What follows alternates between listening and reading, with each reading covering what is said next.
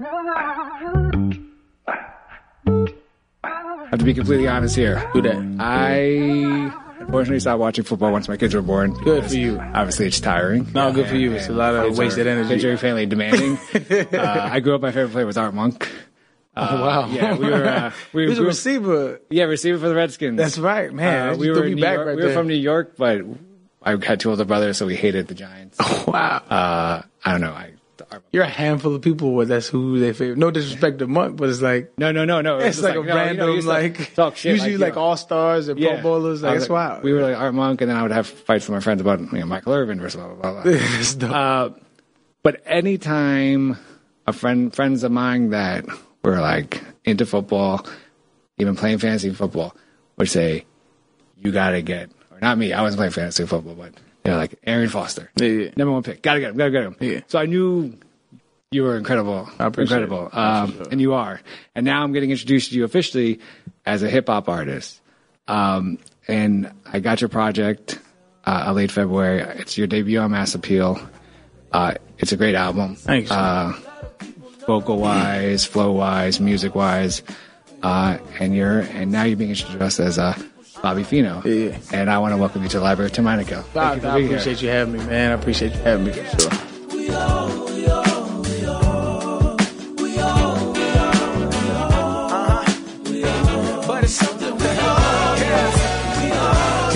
How can I argue with your feelings? How can emotions be wrong? They can't. That's why I wrote you this song. One of these days when you strong, man, truth is your bond. To yourself, and to yourself you belong. I'm here in whatever way that you need. So this is it. Like you said you talked about this, obviously in other interviews, that 7 years old, you started playing football. Mm-hmm. But you're now doing a different art form. So what were you listening to as a kid that kind of hip hop always spoke to you? And like, what was that album that said, all right, if this doesn't work out, I want to make this album? Got you. I never really thought about it like that, right? Like, I think we like to compartmentalize humans, right? And so it's like, if you go to the grocery store and like the person that's bagging your groceries, like they have goals, they have dreams, they have aspirations. They didn't grow up wanting to be a grocery bagger. That's where they found themselves. That's might be like, the conduit to the next part of their life. Everybody's like that. And if you view everybody like that, one, I feel like it would be more empathy in the world, but you'll start to view the world in a different light. And so it was never like music was on the back burner to me. I've been making music since I was 12 years old. Wow. Like, I've been writing since I was 7. Granted, it was objectively horrible back then.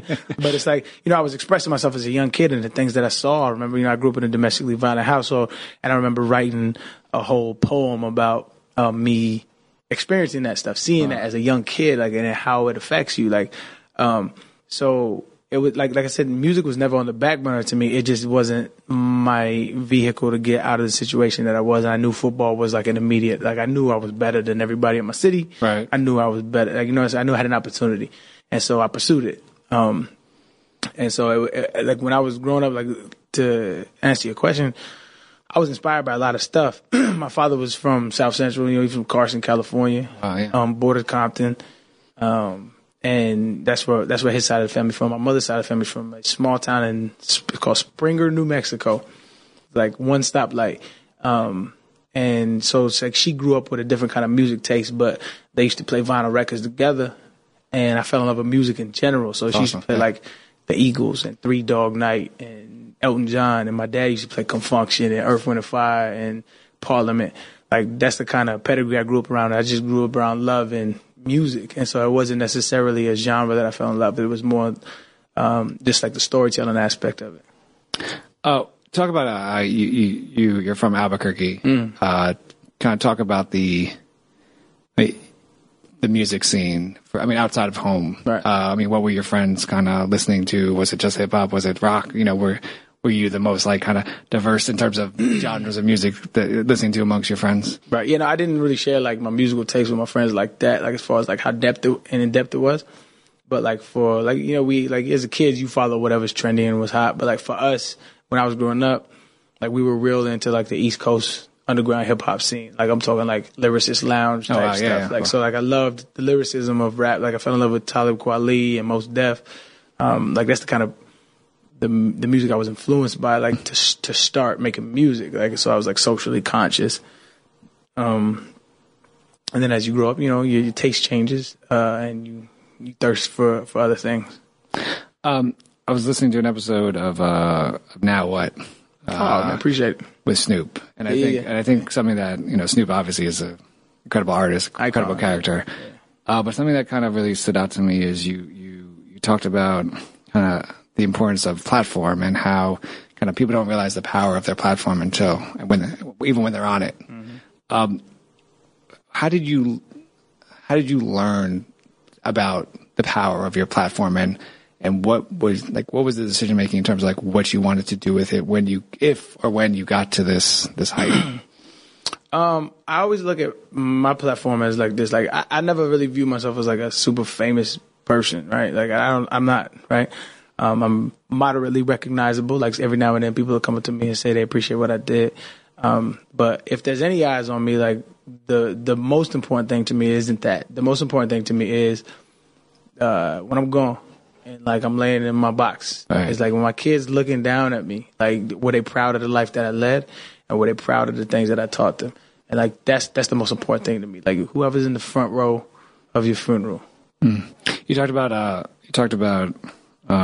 writing lyrics. Yeah. When you were 12. Mm-hmm. I'm assuming much better than what I could do because I have. No, I'm pretty sure it's horrible. The funny story about that is you remember that hurricane that hit Houston around 2015, 16, something like that? Don't remember. Yeah, it was a big hurricane, and my house flooded 5 feet. It was 5 feet. It was 5 feet underwater, and we didn't know it was going to be that bad. And we went to my father's house where it was like north, and we knew that it wasn't going to hit that bad. But one of the things that got washed away was I had like I'm talking about a bag full of journals that I've been writing since I was that's tough. Probably 10 years old, and it was like horrible writing. It was like horrible, but it was like dope to see like where my mind was, right. And it was like I looked at them, and it was like really bad rhymes, but it was just dope to see like a young kid expressing himself. But it was funny. So, who was the first person that you kind of officially shared your? My sister. Okay. My sister. We shared a love, and that's kind of like a real bond in our relationship. Is like music. We love music, and like we share a bond of like a very common interest of like hip hop in general, about like what the culture should be portraying. And beautifully now she's an activist in Atlanta, and she's a school teacher. Oh, nice. And so she does a lot of grassroots work. She got a master's degree, and she's doing really good things in the community. And so a lot of that was centered in our upbringing and the love for hip hop.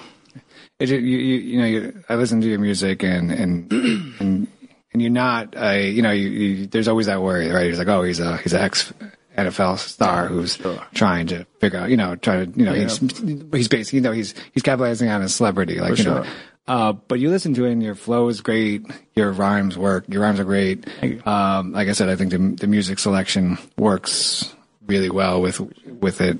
And then you also do stuff that I appreciate where you let the track breathe. Mm-hmm. Not to, you're just like, all right, I'm gonna let this, doesn't deserve a rhyme here. So can you take us into this like creative process for you? Mm-hmm. Are you listening to the beat? Are you writing? Or do you have a bunch of songs you already have and then you're waiting for that perfect beat? How does it work for you in terms of writing?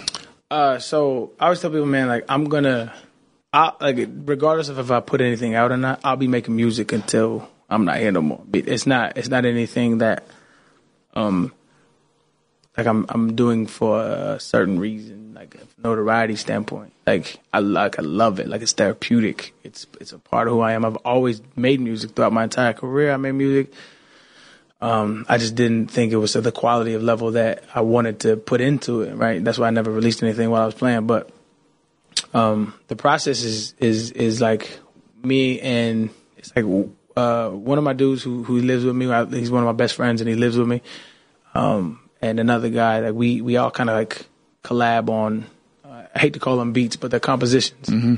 Because it takes a lot of musicianship. I'm talking about we doing the keys, We outsource like horns. We do live drums sometimes. We do, you know what I'm saying? Like we do, it's music. Like, cause I fell in love. That's what I grew up on. I grew up on vinyls. I grew up on Earth, Wind and Fire. So like I fell in love with the composition of like structure. Like that's what I love. And so that process has kind of guided my penmanship as well. Right. And so like, it's just what I feel. And like, people write what they feel. Right. People write what they feel. And so whatever I'm feeling, it's kind of like manifested through the music as well, and it kind of works as a system. So like we'll have like a template, and then I'll write to it, and then I'll lay a skeleton down, and then we'll build on the music after that. Yeah, I mean, I totally listen to your music, and there's definitely you could tell there's great equal care to not just the flow, but I care. No, I appreciate it, man. I appreciate you noticing. I want to take you to an older track, so to say, Suicide Note. Hey, that's what's crazy about. I'm gonna let you that's what's crazy about today's generation. That track came out. It's not older. No, no, that's a real thing, right? So it's like that came out in 2018. I know. It's 2019. Like I remember, like it was like to put that album together as a Flamingo and Koval. About, right? So like it was my first project that I released, and it took around a good 11, 12 months to put it all together. I'm talking about we flew to Nashville. I got musicians, horns and strings and piano, and like real, like it took a lot of care and work to put into that album.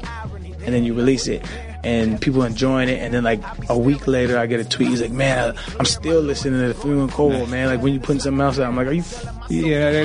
No, it's true. I mean, it's a real thing. That's how music is digested nowadays. Right. When we used to have, cassette tapes and CDs, it's like you're like, I just did a project. Yeah, like, but like, how put a lot into it too. Yeah. So I'm not gonna ask you what's next at the end. No. I got some next. But but I think lyrics that really stand out because as an outsider, what I see, and what you see writing, what anyone sees writing as an artist is therapy. But I mean, you have this great line where you go, painting pictures with words was therapeutic at first. Now I'm dependent on this beautiful curse. It's like I need it more than I love it. With words was therapeutic at first. Now I'm depending on this beautiful curse.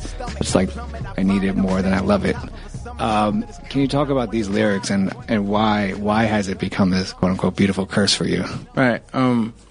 I appreciate you, first of all, like listening to it to the point of like taking something from it, because I feel like as an artist, that's all you want is somebody to feel what you writing, good or bad. You just want somebody to feel.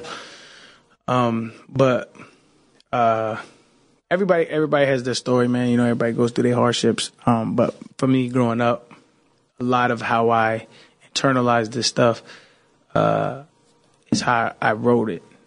I just wrote my thoughts. I felt like I was like a narrator of my own life, and everybody is kind of in a sense in their head, but like I expressed that artistically, and so it got to the point where it's like if something was off in my life, it's because I wasn't writing stuff down, and that's where that line comes. Like I need it more than I love it. So like it says, the freedom of it I covet, but when it's gone, I get sick to my stomach. That was the next line, and that's kind of how it's been in my life. Like when something's off, I feel like I'm not writing. And like everybody has their vice or their getaway. Right. And that's my getaway. That's like, some people like to paint, some people like to sing, some people like to dance, some people like to take a walk. Like I write. Like I love writing.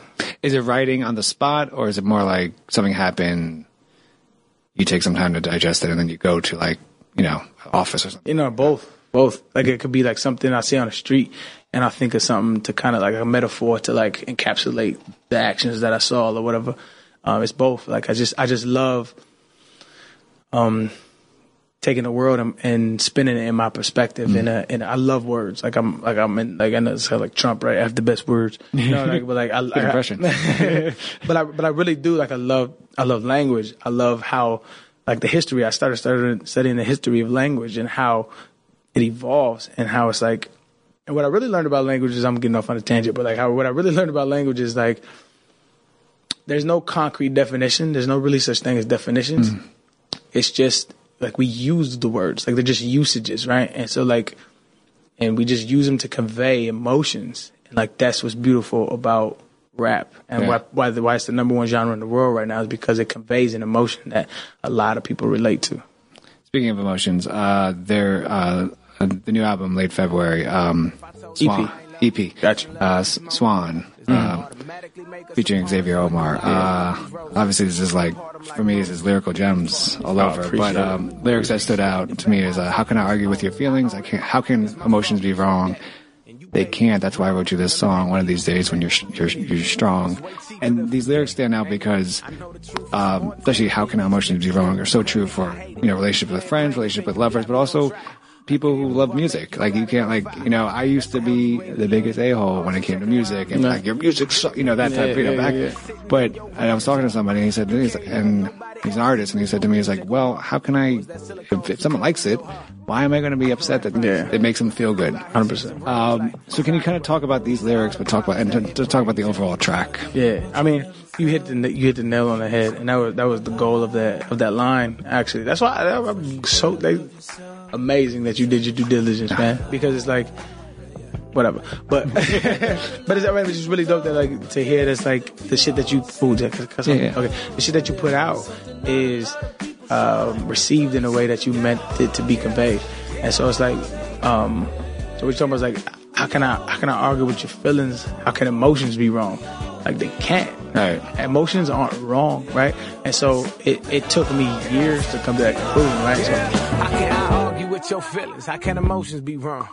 They can't. That's why I wrote you this song. One of these days. So that's what I love about that specific track is, it's from my perspective anyway, and I could change in 10 years, but it's from an emotionally healthy standpoint, talking to a woman that's not.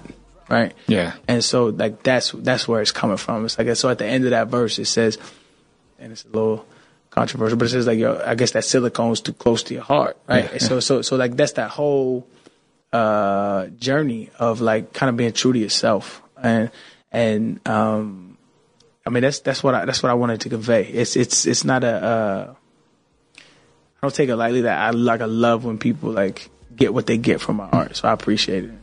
The track Scarlet Letter, about 2 minutes and 56 seconds in. All right. I guess it's the outro verse. Yeah. You say, sharpen the blade slowly. This holy vodka is flowing. Man, you did. You dug deep. and what I like about it, and I bring it up because what it totally reminds you, change up your style, and the style totally reminds me of Def Poetry Jam's Black Ice. Yeah. Who does, he's been on the podcast and he does, I think, incredible work, and you nail it. I mean, and it's great to watch an artist be able to change up his or her style on an album. Was Black Ice the inspiration here, or why change up your style as well on this? So, Def Jam Poetry was a huge influence on me, and poetry in general. So who I think the greatest writer of all time is, and I said this in the interview earlier I was on today, but it's Saul Williams. Saul Williams, I think, is the greatest writer of all time. Mm-hmm. And I put him up against Shakespeare. I put him against Edgar Allan Poe. I put him against, who you name it, Langston Hughes, Saul Williams. I don't know how he feels about that, but that's just how I feel. And he was heavy in, he was heavy in slam poetry. And so I dabbled in slam poetry. And that's exactly what at the end of that song is. It's kind of like slam poetry, mm-hmm. but not as animated. Right. But that's what it is. And so I drew heavy from that in my writing style. It's about imagery. It's about metaphors. It's about double entendres, stuff like that. I love that kind of writing, and that's what slam poetry does. And I 100% I'm influenced by that. One line that really kind of it's on Scarlet Letter that really just blew me away. And I was I gotta ask her what this means, but they painted our culture the same colors that it exposes now. Put your camera they painted our culture the same color it exposes. Talk about that. What are you referencing there? That's a deeper line. So it says they painted our culture the same color it exposes. And so basically that line is kind of about accountability, but it's a deeper rooted issue. But it's basically saying hip hop is in a weird state to me. Hip hop is in a funny state because it's driven by capitalism, right? Mm-hmm. Yeah. So that's not what it was born in. It was so it's kind of becoming the monster that it was made to destroy. Right? It was born out of like fight the power. It was born out of like rebellion. It was born out of like we came from nothing, and now it's becoming this like elitist genre. And so me saying they painted the culture the same color it exposes is kind of saying like however they view us is kind of like we get what we deserve, unless you're aware of the issues as to why. Like it's a deeper issue, but it's just a broad statement about it. What do you think? I guess what is the responsibility of hip hop now? I mean, is it still deeply rooted in what it's supposed to be, or do you think it's? I don't think it is. Like responsibility is such a subjective term, right? But I think that it's now interwoven with corporate America. And corporate America is rooted in money and greed, right?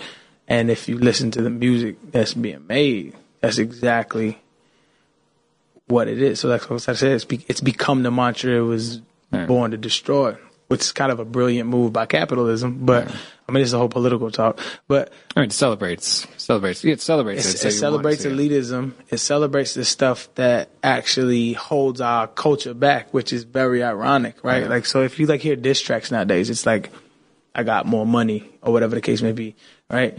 But if you look at like the Democratic primary debates, what is the Democratic primary debates about? It's like distribution of wealth, right? That's what that party is pushing. And so hip hop is kind of pushing this narrative of elitism and capitalism and get all this money. And the party that is supposedly writing policy to help these neighborhoods is the antithesis of that.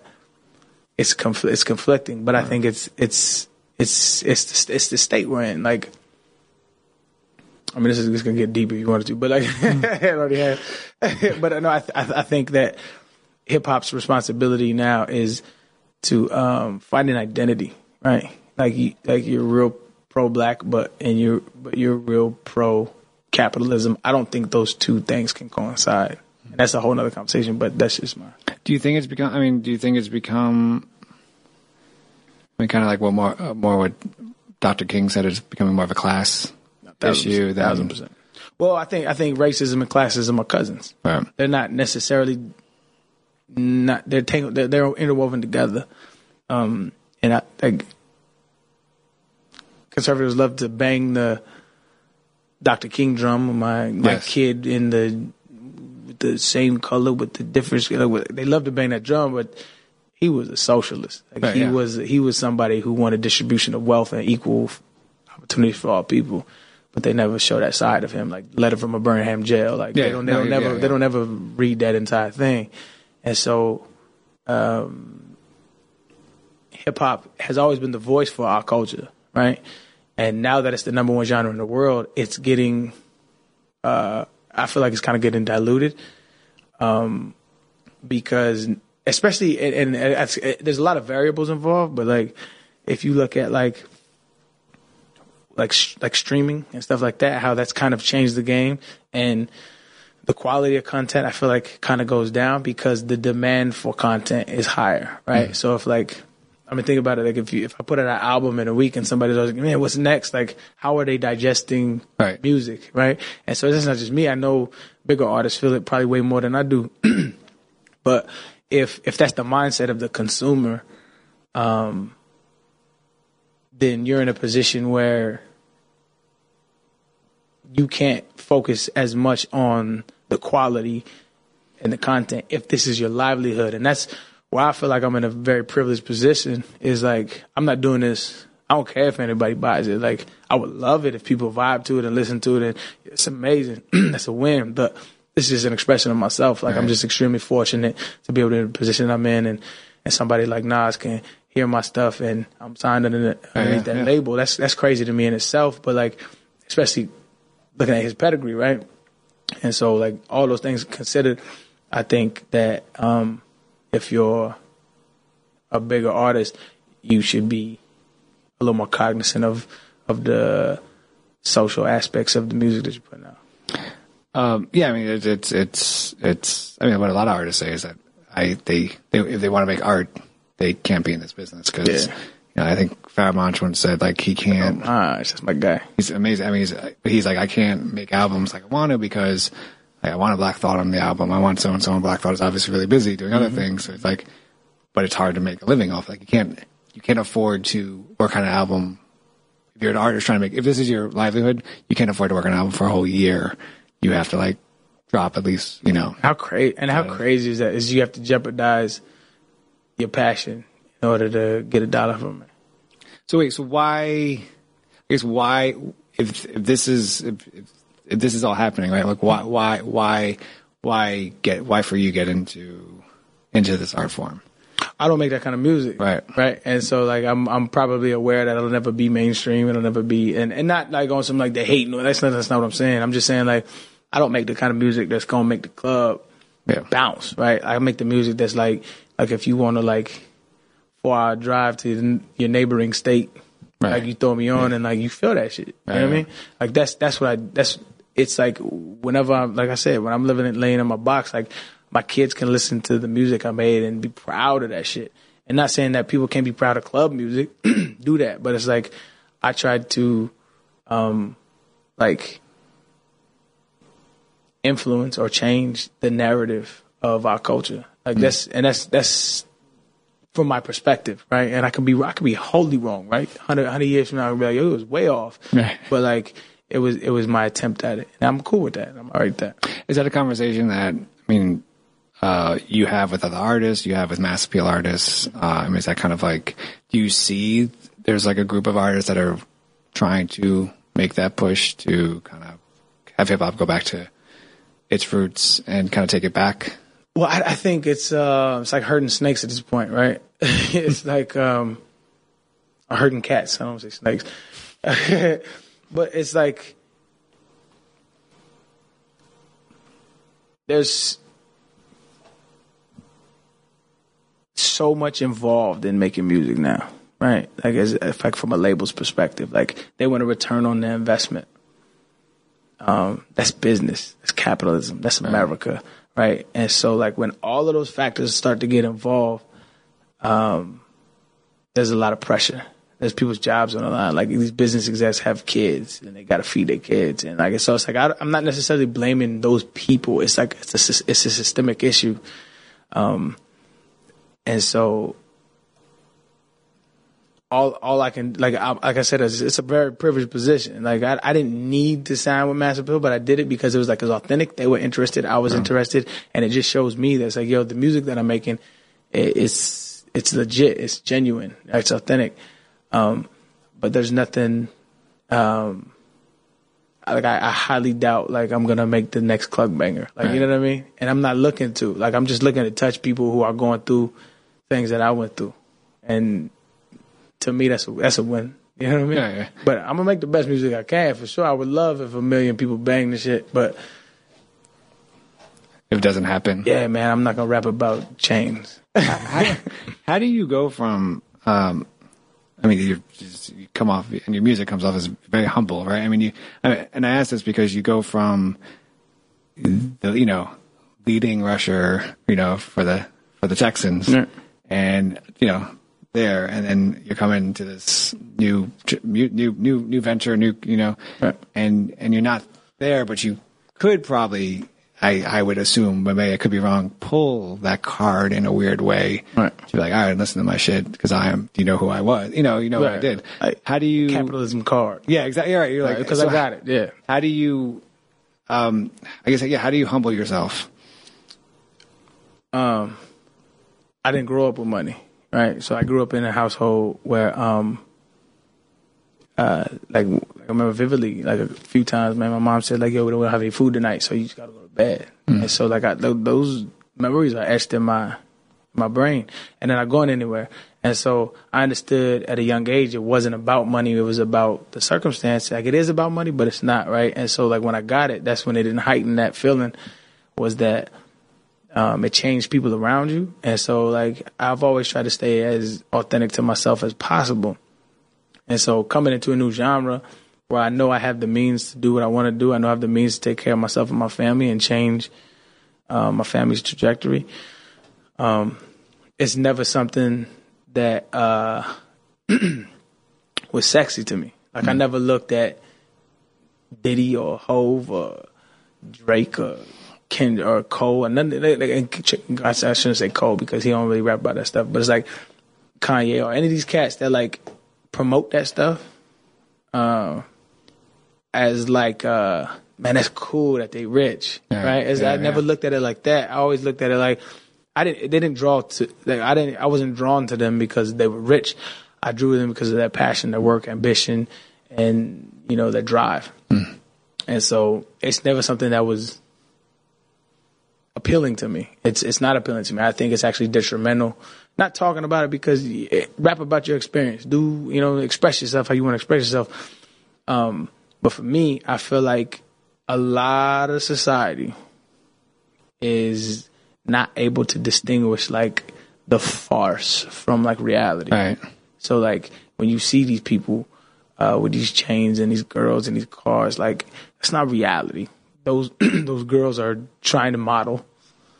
Like most of those cars are rented, right? The jewelry is probably rented, right? A lot of these people are in debt, right? Like so, like they don't understand the reality of the situation, and so that's an aspiration to them, and it was never to me because I understood real early on like how shit can depreciate.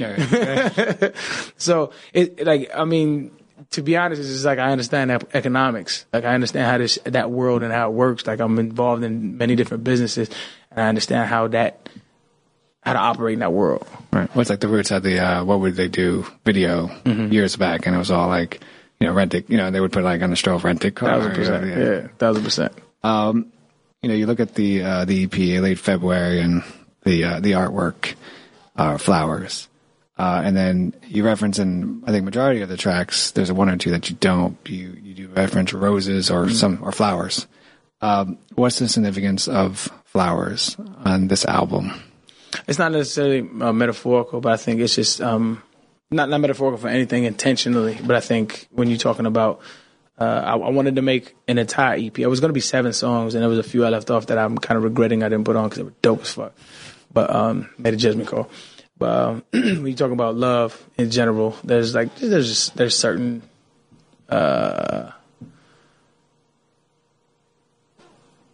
items that kind of exude that imagery, right? And so, but the album was dope because it was like, I mean, if you look at the very last song is called like Miscarry, right? Yeah, it's about a miscarriage I had, but like I shared with a young lady who, like, when I was like 19 years old, I was a young kid, and it's just about like the trials and the situations about like love, right? And so that was what this EP was about like the situations that I've been in my life about love in general, and so how it's like a bittersweet thing. So like the hanging of the roses is kind of that. Lastly, is there maybe a lyric on this album, this EP, that kind of either you're floored or blown away with that you wrote, like, oh crap, can't believe I did that shit, or even one that says like, this is kind of sums up what my mission was with this EP? Just the first couple bars of Miscarry is just dope to me, anyway. I said, because so the song's called Miscarry, and it's obviously an entendre off of miscarriage. Miscarriage, yeah. And it says, dear Miscarry, the situation was scary. 2 teenagers that was very in love, but love loses the life. To me, that's just so dope because it's like, I feel like everybody's experienced that. Like they had the one that got away. That's kind of exudes that as like love loses the life. That's dope to me. Like it's just kind of like, and that's kind of the epitome of the entire EP is like love loses the life. Like shit happens and you got to roll with it. And sometimes you do things that in hindsight weren't the best decision, but you're here and you got to deal with it. New EP is a late February. Bobby Fino. Thank you so much for joining me on the Library of Tomatoes. It's a great EP, and all your work is incredible. So man, I appreciate this is the most in-depth interview about my stuff. I think you're the only one that actually listened to my shit. That shit dope. I appreciate it, man. Much love, baby. Yes, sir. Yeah. They miscarried. This situation was scary. Two teenagers that was very in love, but love loses the life. A lot of times in this fight, I almost drowned in my vice. These tears mixed with my ice. This bottle gave me advice. Your mama sings and she writes. She probably wrote you a song. I haven't seen her in years. Don't know why, but it's wrong. I knew with you all along. Your daddy just wasn't strong. It's like one moment you here, the next second you gone. Hugging your mama for hours, trying to console her. You were supposed to bring us closer, instead brought us closure. Now we older, and I wonder if she has this boulder on her like I do. Like Mrs. Badu, love of my life. You would have been there for me, would have been there for you.